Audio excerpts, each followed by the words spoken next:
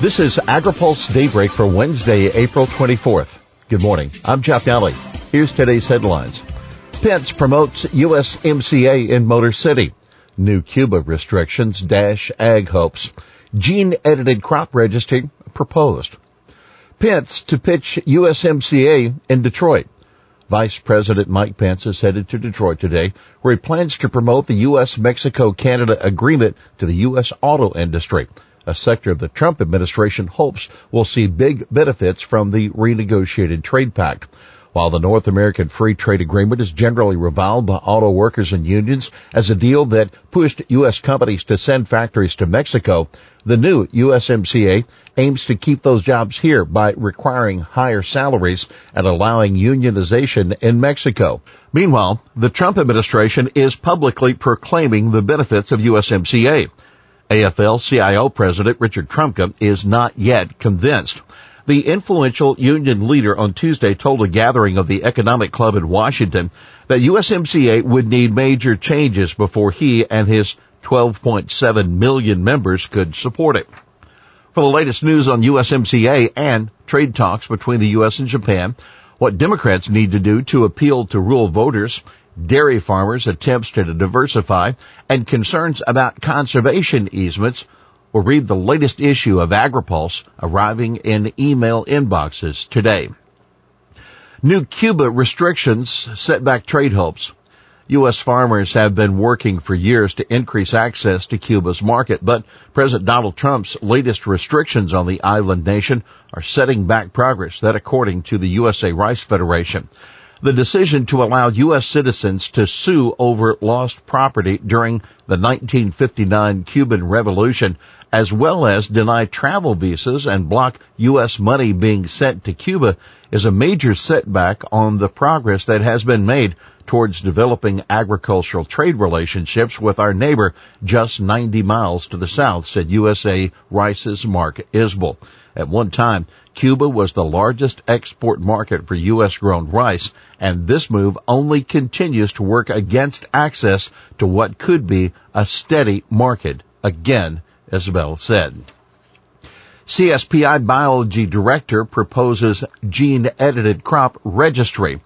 The biotechnology director for the Center for Science in the Public Interest is calling for a national registry of gene-edited crops to be run by USDA or FDA. A registry will help allay consumer concerns about this emerging technology and allow the benefits of this new technology to be realized, that Greg Jaffe in a blog post. He said while the federal oversight scheme for gene-edited crops is still evolving, all signs point to a future with little or no oversight for many gene-edited deletions or replacements, Jaffe said. But food companies and retailers should make information on gene-edited crops available before consumers ask for it, so that people don't think the food industry is hiding anything from them, Jaffe said. He also said gene-edited crop developers would be required to fill out a short form, a gene-edited data sheet, with information about the crop, the type of edits performed, and the changed characteristics due to the edits, and a summary of data about the benefits of the trait and any testing for safety concerns.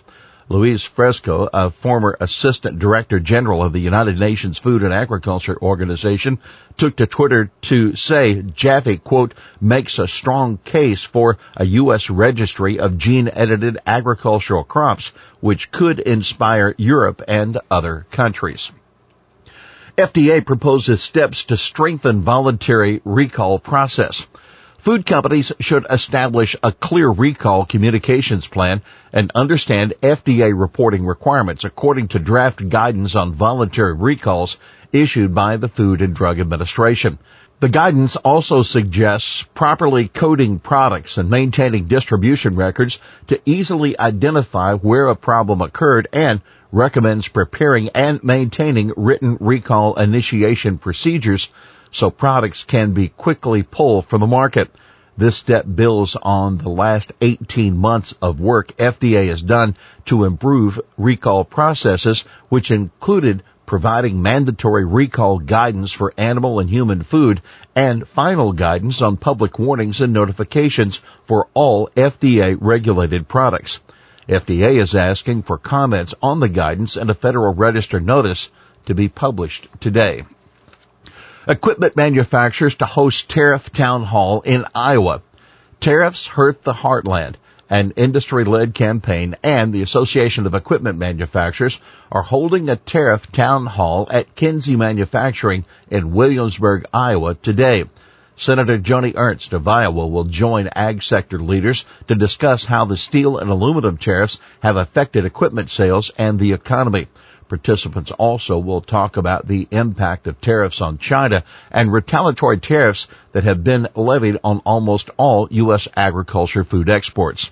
AEM President Dennis Slater said in a TV interview last week the $265 billion in tariffs put into place by President Donald Trump will reduce the U.S. gross domestic product $290 billion over the next 10 years. Here's today's He Said It. Workers' interests weren't completely figured into it. That AFL-CIO President Richard Trumka explaining why the organization is not supporting the Green New Deal in a speech at the Economic Club of Washington Tuesday. Well, that's Daybreak for this Wednesday, April 24th. AgriPulse Daybreak is brought to you by the United Soybean Board. For the latest news out of Washington, D.C., visit agripulse.com. For AgriPulse Daybreak, I'm Jeff Alley.